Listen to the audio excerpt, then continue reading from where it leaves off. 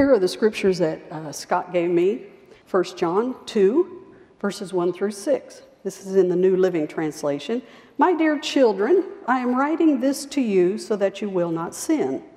But if anyone does sin, we have an advocate who pleads our case before the Father. He is Jesus Christ, the one who is truly righteous. He himself is the sacrifice that atones for our sins, not only our sins, but the sins of all the world. And we can be sure that we know him if we obey his commandments. If someone claims, I know God, but doesn't obey God's commandments, that person is a liar and not living in the truth. But those who obey God's word truly show how completely they love him. This is how we know we are living in him. Those who say they live in God should live their lives as Jesus did. Wow, that's a lot of really good stuff packed into 6 little verses. So I said, Lord, what am I supposed, what do you want me to preach on? I said, where do I go with this? Do I put the focus on, hold on, I'm too fast. Do I put the focus on sin? Or do I make it about Jesus being our advocate? Or do I talk about following his commandments? Or do I talk about living in the truth?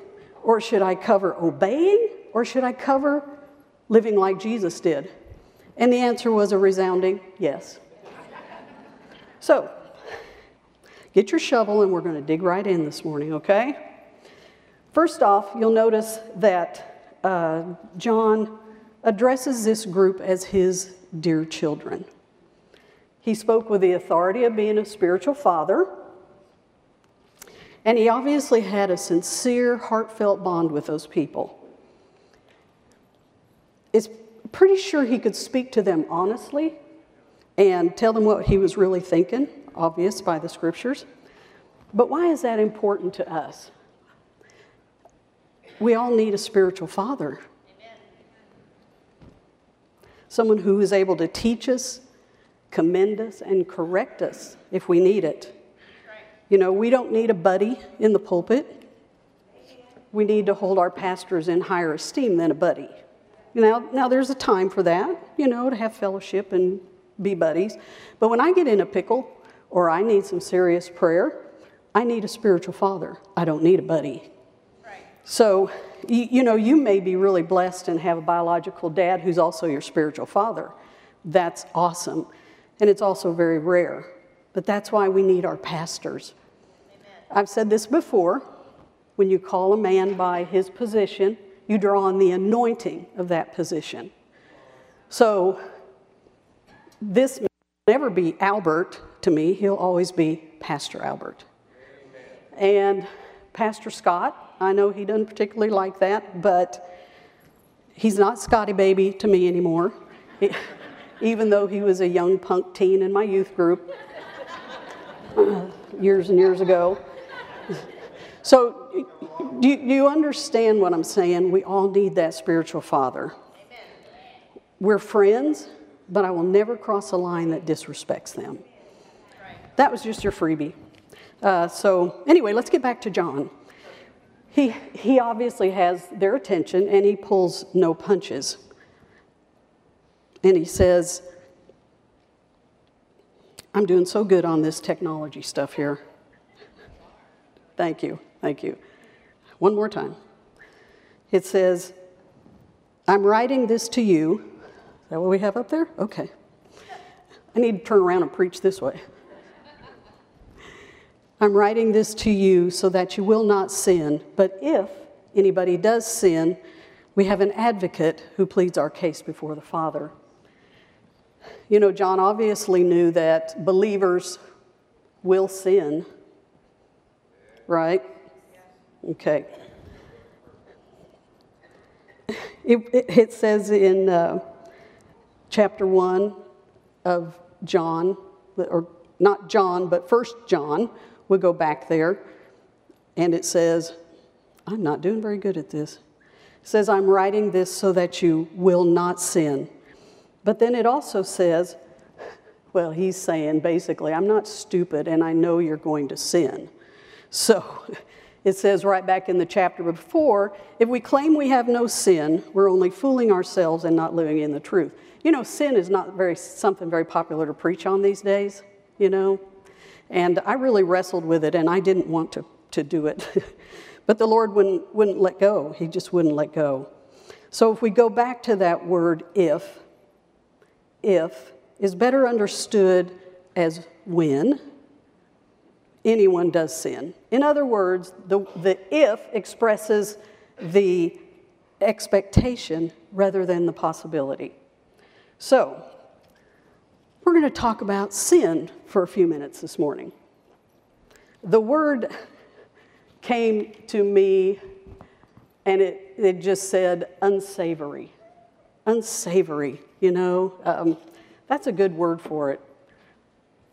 But you know, sin is just as dangerous and destructive now as it has been since Adam and Eve ate the fruit. Amen. And it should not be taken lightly. Right. In the Bible, the word sin actually means to miss the mark. The reason this definition is so important to us, because it points out three things. First, there's a target that we're aiming at. Second, it speaks to our intention. And third, now that we know there's a target, we can choose to hit it or miss it. Nobody accidentally sins. You know, it's about choice. It's awful quiet in here. What makes something sinful is when we know what we are supposed to do and we choose not to do it. Then we're engaging in sin. For something to be sinful, we must be aware that it violates what God desires for us to do. This is not always determined by a written code, but it's also evident by a moral code that God has placed in every man's heart. And I'll get to that in just a minute. But what does the Bible say about sin? Well, here's a couple verses. For all have sinned and fallen short of the glory of God. If we claim to be without sin, we deceive ourselves and the truth is not in us. Whoever conceals their sin does not prosper, but the one who confesses and renounces them finds mercy. You know, and you may be saying, not me, bless God, I never sin. See, I won't ever lie, cheat, or steal, but did I fudge the truth at all today? Did I backbite or gossip any? Did I do any of that today? Did I act or say anything unsavory? Did anybody besides me call the guy in the car that almost cut me off an idiot? Okay, all right. It's all sin before the Lord. And if you want to know about what does it mean to conceal your sin, I'm real big on what's the word I'm looking for? I'm looking for stuff that helps you to remember what we're talking about. Can't think of the word right now. But anyway, to conceal a sin, you know, we can look really pretty on the outside. Isn't this a lovely little needle point? We can look so pretty on the outside. But if you look at the back of it, it's kind of a mess. And that's the way we can be sometimes. So we need to get rid of it, you know? It says, "Oh God, it is you who knows my folly, and my wrongs are not hidden from you." So we can look really great on the outside, but we can be concealing something on the inside, and that's what we need to get out before God. Jesus is coming soon. I believe he is. Well, let's ask, why is sin so serious to God? When you think about what sin is, sin looks to dominate your life. It doesn't come in nice and sweet. It looks to take control of you. Sin is a relentless master that looks to steer and direct every aspect of your life. Even though you're a Christian, sin is still trying to take back control of you now. It's a tug of war. It's a tug of war that we experience as Christians, wrestling with the pull of sins that wants us to get us back in the world, and the pull of the Spirit calling us to live for Christ. Amen. So it says, so I say, this is Galatians 5:16, I say, walk by the Spirit, and you will not gratify the desires of the flesh. For the flesh desires what is contrary to the Spirit, and the Spirit what is contrary to the flesh. They are in conflict with each other, so that you are not to do whatever you want. You know, sometimes this one truth of our sin is hard for people to come to Christ because we have to acknowledge that we're sinners. That's first and foremost, isn't it? And we have to admit that we're wrong and the way we've been living is wrong. What else happens? Sin devastates. Sin is destructive. It destroys family. It destroys relationships. It destroys careers. It destroys ministries. And if you allow it to linger, it will destroy everything in your path. Man, that's not good. You know, there are so many examples from the Bible that show how devastating sin is. But all you have to do is look out in our broken world, and you can see how sin has come to try and destroy. I think Satan has taken his last blows to try and get people away from serving God. Sin will appear as a really good fruit, but then in the end, it's destructive. The next thing about sin separates. Is the only thing that separates us from God. Because God is holy, sin cannot dwell in his presence. And I really wrestled with this one because, you know, everybody wants to quote Romans 8, where it talks about nothing can separate us from the love of God. Sin can separate you from fellowship with God. He's always going to love you. He's going to love you in your sin. He's always going to love you, but you break that fellowship that you have with God when you're walking in habitual sin. Dare I say this or not? He'll love you right into hell. He will. He'll love you. An example, let me give you an example of that. Say you're a father, and you have a biological father. For some reason, you're estranged at the moment. Your father is always going to love you, but you're not having fellowship with him right now. So the love of God is so big, but sin will separate you from fellowship with him. Amen? The choices that we make can separate us from God, from his fellowship.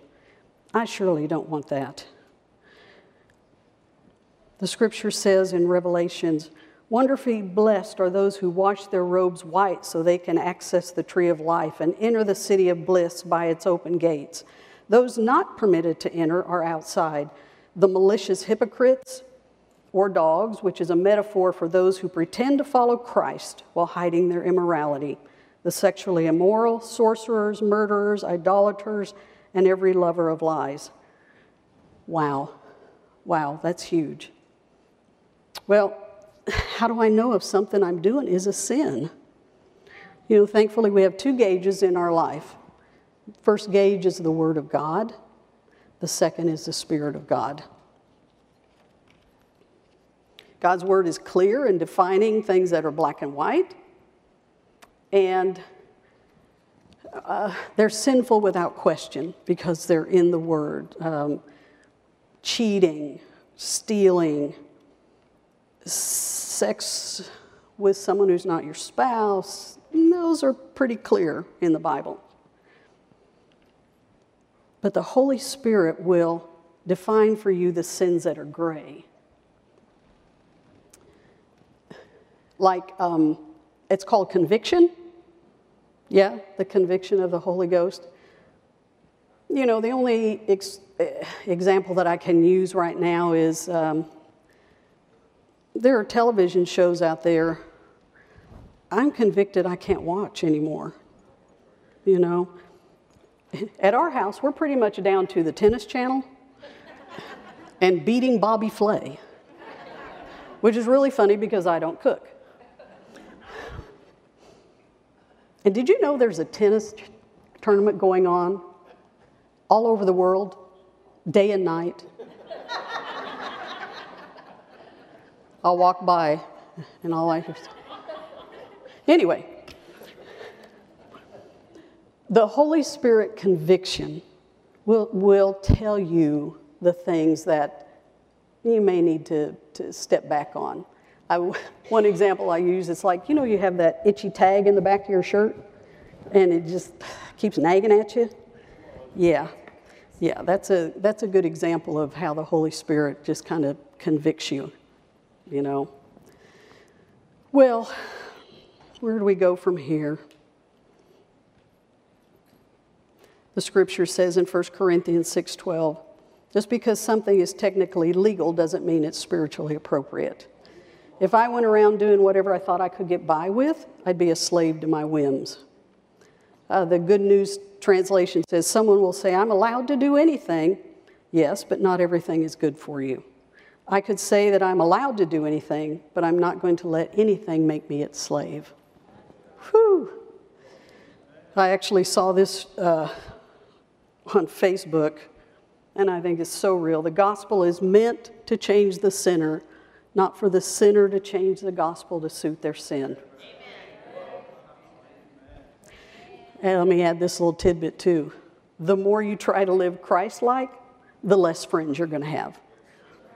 So, you know, that's why it's important to get into a home life group or a Wednesday night Bible study, because these people become your family and they'll pray with you and gird you up. And if they see you doing something unsavory, you know, they'll call you out on it in love, okay? So there's one fitting way to conclude this conversation. Just do your best to stay away from sin. Which is exactly what John is saying, isn't it? You know, this is not a sermon about me judging you or beating you up about sin, but we have to address it, though. It seems like we're living in a time when a lot of people think anything goes, and I'm a Christian and I can still live like the world. The word says that we are in the world, but we're not of the world, right? Right. What kind of influence are you if your Christian life looks no different than anybody out in the world who you know is not Christian? Amen. I'm not judging you, because if I judge you, then my sin of judging you is just as bad as the sin that you may or may not be doing, right? Okay, so now that we've got that out, I recently attended a church conference about church accounting, which is really exciting. And one of their sessions was about church fraud. And I thought this is interesting. It said church worldwide fraud will reach $80 billion by 2025. 12% of nonprofits will fall victim to it every year. The average loss is $120,000. 1/3 of all congregations will experience theft. And church crime is growing by more than 6% a year.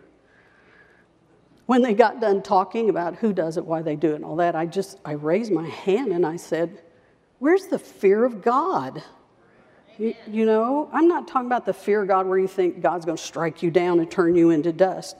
I'm talking about the fear of God, which is simply this: an awesome dread of displeasing Him. Man, that just pricks my heart so much. We've got to get that back in our lives. I think we've made a mockery of God's mercy and grace. I don't know about you, but I sure don't want to displease my master. So what do we do? What do we do now? Simple. Repent. Repent.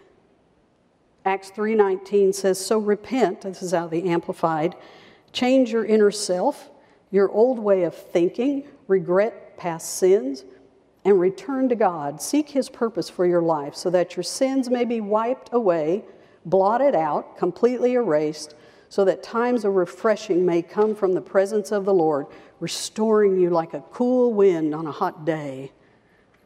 It also says in the Living Bible, same scripture, now change your mind and attitude toward God and turn to Him so He can cleanse away your sin and send you wonderful times of refreshment in the presence of the Lord. Amen. Now, if I had anybody squirming in their seats, I'm very sorry. But I have some good news. Amen. We have an advocate. We have an advocate in Jesus. He's our go-between, so we don't have to despair. We have to cleanse our lives, repent. And Jesus is right there before the Father as our advocate. Now,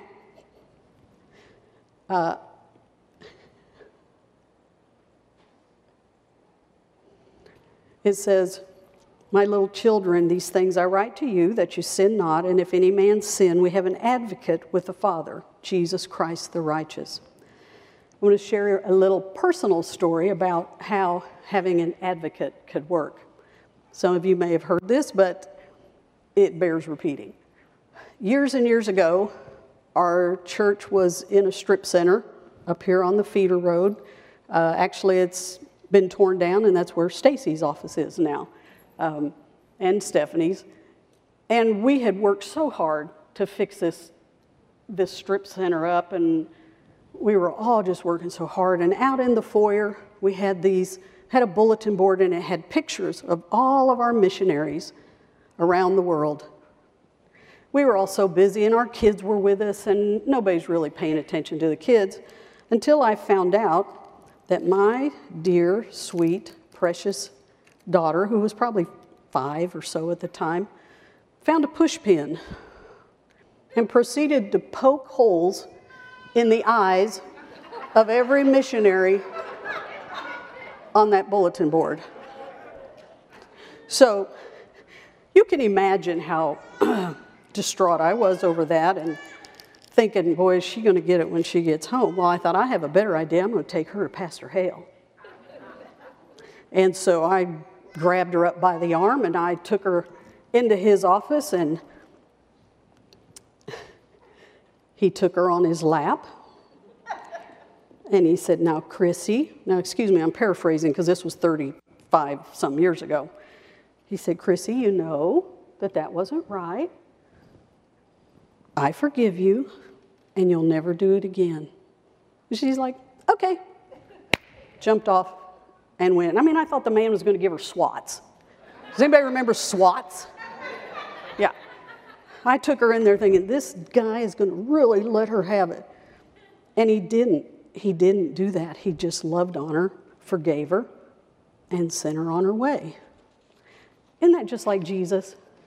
Now, let me say this as well. Do not go out of here and say that I'm saying pastor is Jesus, okay? Do not do that. I'm simply trying to make a point with human flesh on it. All right? Jesus is our advocate. When we least deserve mercy, when we least deserve forgiveness, when we least deserve blessings because of our sins, Jesus steps in and becomes our intercessor before the Father. Amen. Romans 8:34 and 35 says, who is he that condemns? Jesus Christ, who died. More than that, who was raised to life, is at the right hand of God and is interceding for us. The Matthew Henry commentary says, he's there, not unconcerned for us, not forgetful of us, but making intercession. He's an agent for us there, an advocate for us, to answer all accusations and to put in our plea and to prosecute it with effect, to appear for us and to present our petitions. There's a note on the Voice Bible, says, who has the authority to condemn? Jesus, the anointed one who died, but more importantly, conquered death when he was raised to sit at the right hand of God, where he pleads on our behalf. Praise God. So don't despair. We don't have to live in guilt or condemnation because we've sinned, and we all have. Our Savior is at the right hand of the Father going to bat for us. Amen. Amen. The word in the Greek is parakletos or paraclete. It's used in John's gospel referring to the Holy Spirit. But in this particular scriptures, it's referring to Jesus. And not just Jesus, Jesus the righteous one. And why is that so important? Because the righteousness of Jesus is an essential qualification for dealing with human sin. His blood purifies us from all sin. And the only one who is without sin that could bring about purification is our righteous Savior, Jesus. Amen. Woo! Praise the Lord. It also says in verse 2, he himself is the sacrifice that atones for our sins, not only our sins, but the sins of all the world. The word atone also means propitiation. That's your word of the day. Everybody say propitiation. It means that God's wrath is redirected away from sinful humanity and placed on a sacrificial victim. And who is that victim? Jesus, the Lamb of God, who directs God's wrath away from his people by the shedding of his blood. He did that for you, and he did that for me. Amen. And here's more. He did it not just for you and for me. The scripture says he did it for the whole world. He did it for the whole world. It means every person that ever hurt you, he died for them. For every Satanist, for every Muslim, for every Buddhist, every Republican, every Democrat, all they've got to do is turn away from their sins and accept Jesus as Lord. I challenge you this week, sometimes if you're stuck in traffic, turn and look at the person in the car next to you and just remind yourself, Jesus died for them. You know, that snarly cashier, Jesus died for them. Amen. He died for me, and he died for the whole world. Amen. Verse 3. And how can we be sure that we belong to him? By obeying his commandments. I know what you're thinking. You're thinking, oh, the Big Ten. The Big Ten. Well, when's the last time you looked at the 10 Commandments? Well, it's your lucky day. Thou shalt have no other gods before me. Thou shalt not make unto thee any graven images. Thou shalt not take the name of the Lord thy God in vain. I liked what the Message Bible said there. No using the name of God, your God, in curses or silly banter. God won't put up with the irreverent use of his name. Ouch. Remember to keep the Sabbath day, keep it holy. Honor your father and your mother. Thou shalt not kill. Thou shalt not commit adultery. Thou shalt not steal. Thou shalt not bear false witness against thy neighbor. And thou shalt not covet anything that is thy neighbor's. Now, if that's not enough, I found out that in the 4 Gospels, there are over 300 commandments of Jesus. 300 of them. Now, some of them are called imperative, meaning they're necessary or impossible to do without, like love me more than these, worship the Lord your God and serve him only. Some of the commands are general. Come and follow me, show mercy, forgive those who offend you. Others are more specific, like to the time that Jesus lived. Pick up your mat and walk. Move out into the deep water, let down your nets. 300 of them. Now, for you Bible nerds that are in here, I made a few copies of all 300. So if you want it and you want to study them, you're more than welcome to pick yourself up a copy. That's a lot of commandments, isn't it? But verse 3 of 1 John 2, I've had the worst trouble saying that. This is conditional. It says that we can be sure that we know him if we keep his commandments. Okay, if. There's that word if again. Doggone it. Don't misunderstand. You don't get saved by keeping the commands. But if we are believers who keep his commands, we have the assurance of knowing him. That's good news, isn't it? It says in verse 4, if someone claims I know God but doesn't obey God's commandments, that person is a liar and not living in the truth. But those who obey God's word truly show how completely they love him. That's how we know we are living in him. Those who say they live in God should live their lives as Jesus did. There are not a lot of things that'll get my blood boiling, but calling me a liar will surely get me riled up. I don't want God calling me a liar. Amen? I want to know him and I want to obey him. How do we do this then? How can I keep the 10, let alone 300 more? It's only by believing in Jesus as our Savior and allowing him to live his life through us can we follow him, truly love him, and truly follow him. Jesus said in John 13:34, I don't have a slide for this one. It says, a new commandment I give you. And this commandment trumps all the rest of the commandments. I look at it like a big blanket covering all the commandments. And it's this. Well, he said, a new commandment I give you, that you love one another, as I have loved you, that you also love one another. By this all will know that you are my disciples if you have love for one another. It says in Mark 12:30, you shall love the Lord your God out of and with your whole heart, and out of and with all your soul, your life, and out of and with all your mind, with your faculty of thought and your moral understanding, and out of and with all your strength. This is the first and principal commandment.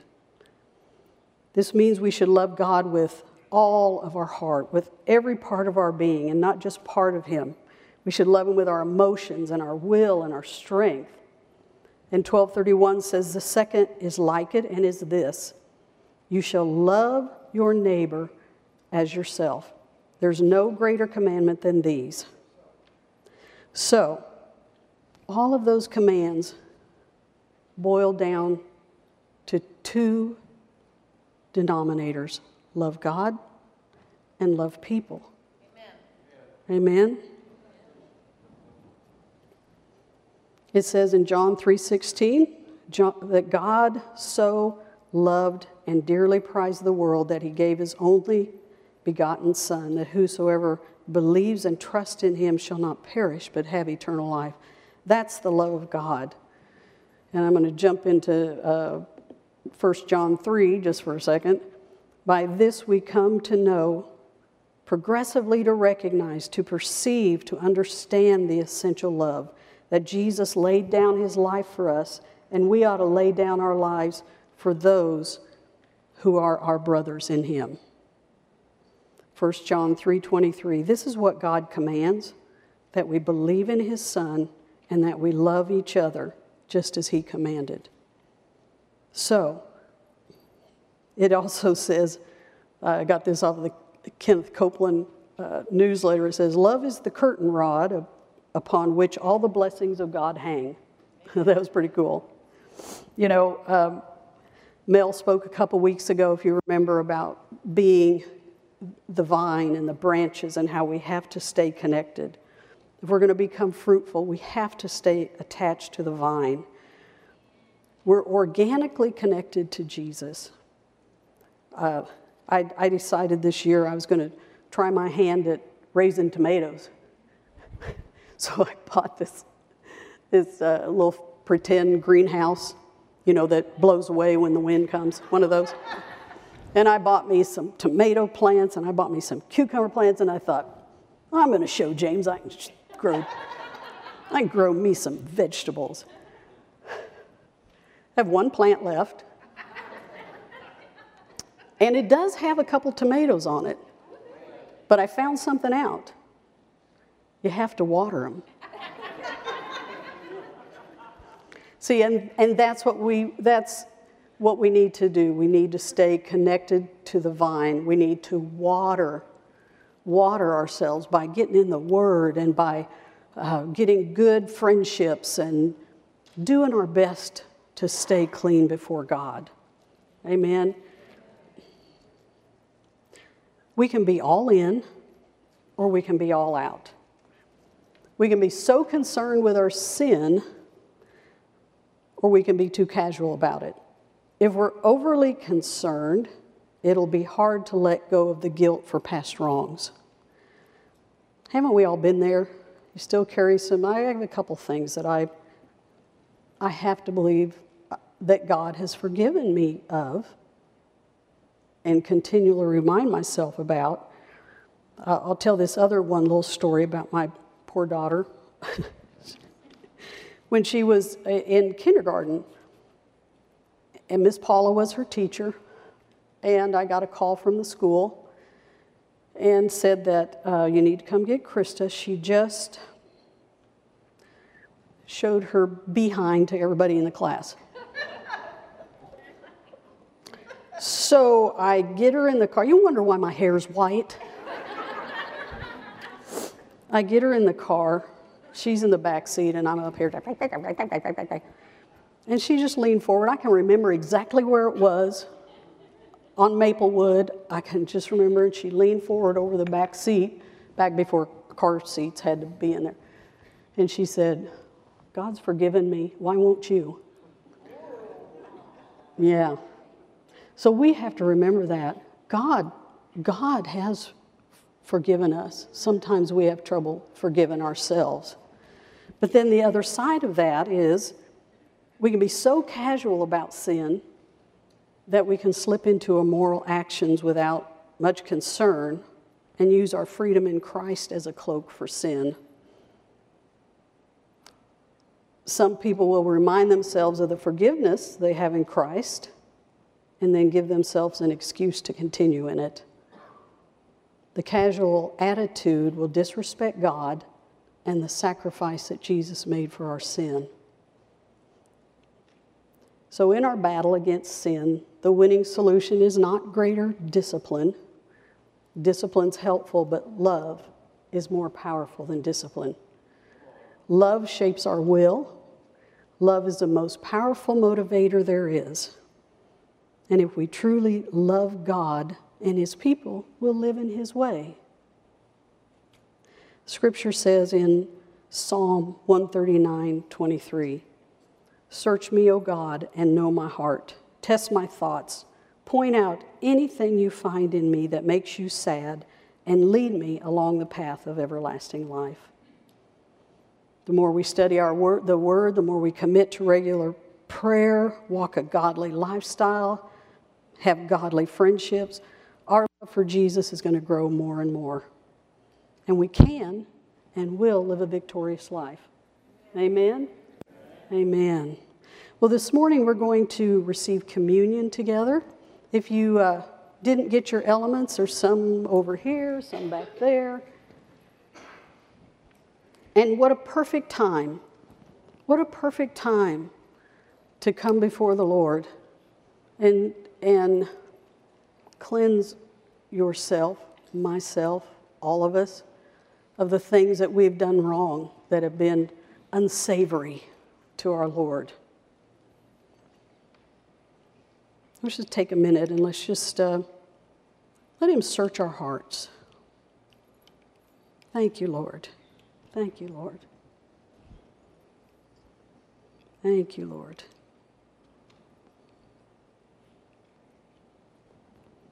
Father, we come before you this morning. We thank you that you are our advocate before the Father today. We thank you that even though we continually fall short, you continually love us and remind us that that's why you shed your blood, was for the forgiveness of sins. We thank you now that today as we receive the bread and we receive the cup, that we are reminded and let it get so deep inside of us of what you have done for us, that your body was broken for us. Your body was pierced for us. We don't take it lightly, Lord, and we repent right now of anything that is keeping us from fellowship with you. We repent of that and ask for your forgiveness and believe that we receive it in the name of Jesus. Amen. Let's take the bread. Thank you, Lord. Thank you, Lord.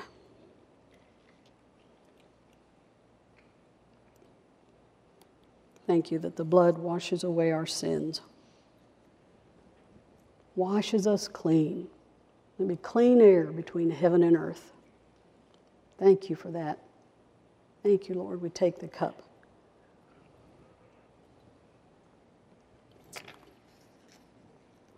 I'm so thankful to you, Lord, that you love me sometimes in spite of me, and that your blood covers us, cleanses us, and that you give us the ability to not only love ourselves, but to love our neighbors. Thank you for that, Lord. If our prayer partners would come. I know right now they'd be more than thrilled to pray for anybody who wants to give their life to Jesus or has prayed a prayer, that the prayer today to give their lives to the Lord. If you need healing in your body, if you're suffering from any affliction, let these people pray for you. We're all in this together. Amen? Don't ever forget that. Thank you.